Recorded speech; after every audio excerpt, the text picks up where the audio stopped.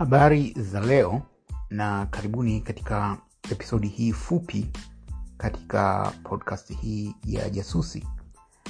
Na ninachotaka kuongelea leo ni kifupi tu, kinahusu kitu ambacho nimekuwa nikikitaja katika tweets zangu kadhaa katika siku 2-3 hizi, ambacho kinahusu paka mwenye roho tisa. Sasa huyu paka mwenye roho tisa ni kiumbe wa namna gani? Sasa kwa kifupi nieleze vitu viwili. Kwanza, neno hili la paka mwenye roho tisa linatokana na imani kwamba paka ni kiumbe ambaye ni mgumu sana kufa, aidha kwa kuuawa au kwa kufa tu labda kutokana na maradhi. Mimi sijui kama hiyo ni kweli au si kweli, lakini nafahamu maelezo haya yamekuwepo kwa muda mrefu kwamba mmoja wa viumbe wagumu sana kufa ni paka. Na imani iliyopo ni kama paka ana roho tisa. Sasa katika Kiingereza hizo roho tisa wanaita 9 lives. Yaani maisha katika hatua 9. Yaani kwamba paka anaweza akafa lakini asife tena akawa hai mpaka ikatokea mara 9 ndio akawa amekufa.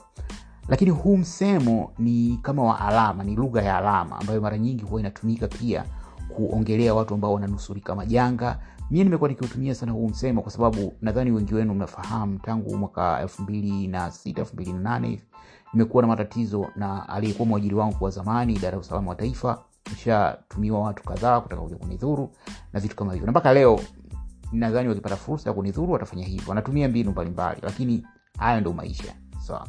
Kwa hiyo mara nyingi wanatumia hii kama kwa discourage, kusema mie ni paka mwenye roho tisa na nitakufa kwa mapenzi ya Mungu. Kwa maana ya kwamba labda niko makini sana, lakini umakini wangu unatokana na ukweli kuwa ni mapenzi ya Mungu, kwa sababu Mungu ndiye anaamua uwe hai au uondoke. Haya mengine na kwa kweli ni ya kibinadamu. Binadamu anaweza kufanya hujuma, anaweza kufanya husda, anaweza kufanya madhara, lakini kwa mapenzi ya Mungu ukasalimika. Kwa hiyo uhai wangu unategemea mapenzi ya Mungu na ninamshukuru katika hilo. Lakini mara nyingi huwa nimekuwa nikitumia hili neno kwa mimi ni paka wa miaka, paka mwenye uhai mara 9, the cat with 9 lives. Kwa hiyo ndio tafsiri ya huo msemo. Sasa kwa nini siku hizi za karibuni nimekuwa nikiutumia? Nisingependa sana kusema kwa nini, kwa sababu kuna imani moja. Labda kusimulia story moja fupi kwamba kijijini, na hii story nimeielezea Twitter. Kuna kijijini huko nilikokuwa nimetoka mimi. Kulikuwa na mzee mmoja ambaye walikuwa watu wanamtuhumu kwa kila kifo kitokea pale mtaani wanasema huyu mzee anahusika na macho mekundu. Alafu unajua mambo ya vijijini jinsi yalivyo, kunakuwa na imani fulani.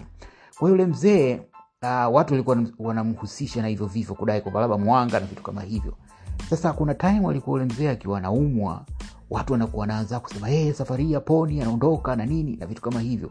Lakini kama miujiza vile wakati mwingine ile chupu, yani watu tayari mshaanza kujiandaa na mikeka na nini, lakini anarudi. Na unajua ukishakuwa na roho mbaya watu wanaombea ufe. Huo ni ukweli, sio kitu kizuri.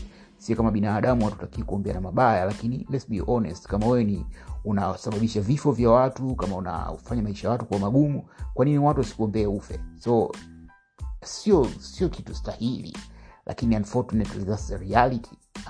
Ukiishi kwa upanga utakufa kwa upanga, ukiwafanyia watu mabaya watu watakuombea mabaya. Kwa hiyo yule mzee watu walikuwa wanamuombea hivyo, na sasa ikawa kila kiumu watu wanaanza kugossip kwamba bwana unajua yule mzee safari ya chomoki na nini. Lakini ikawa yani kila wakisema hivyo anachomoka.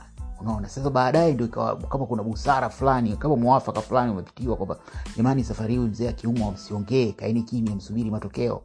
Kwa hiyo yule paka mwenye 9 lives yule mzee one time akaumwa chupu ile kaumwa watu hawaongei, yani watu wanaogopa tele kusema, wanaogopa. Kwa Kiingereza neno linaitwa jinx.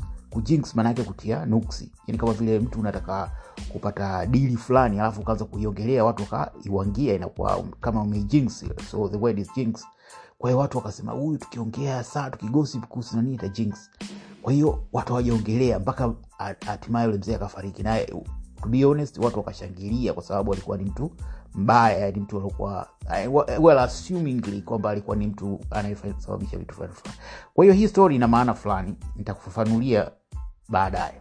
Nakutakia siku njema, asanteni na kwaheri.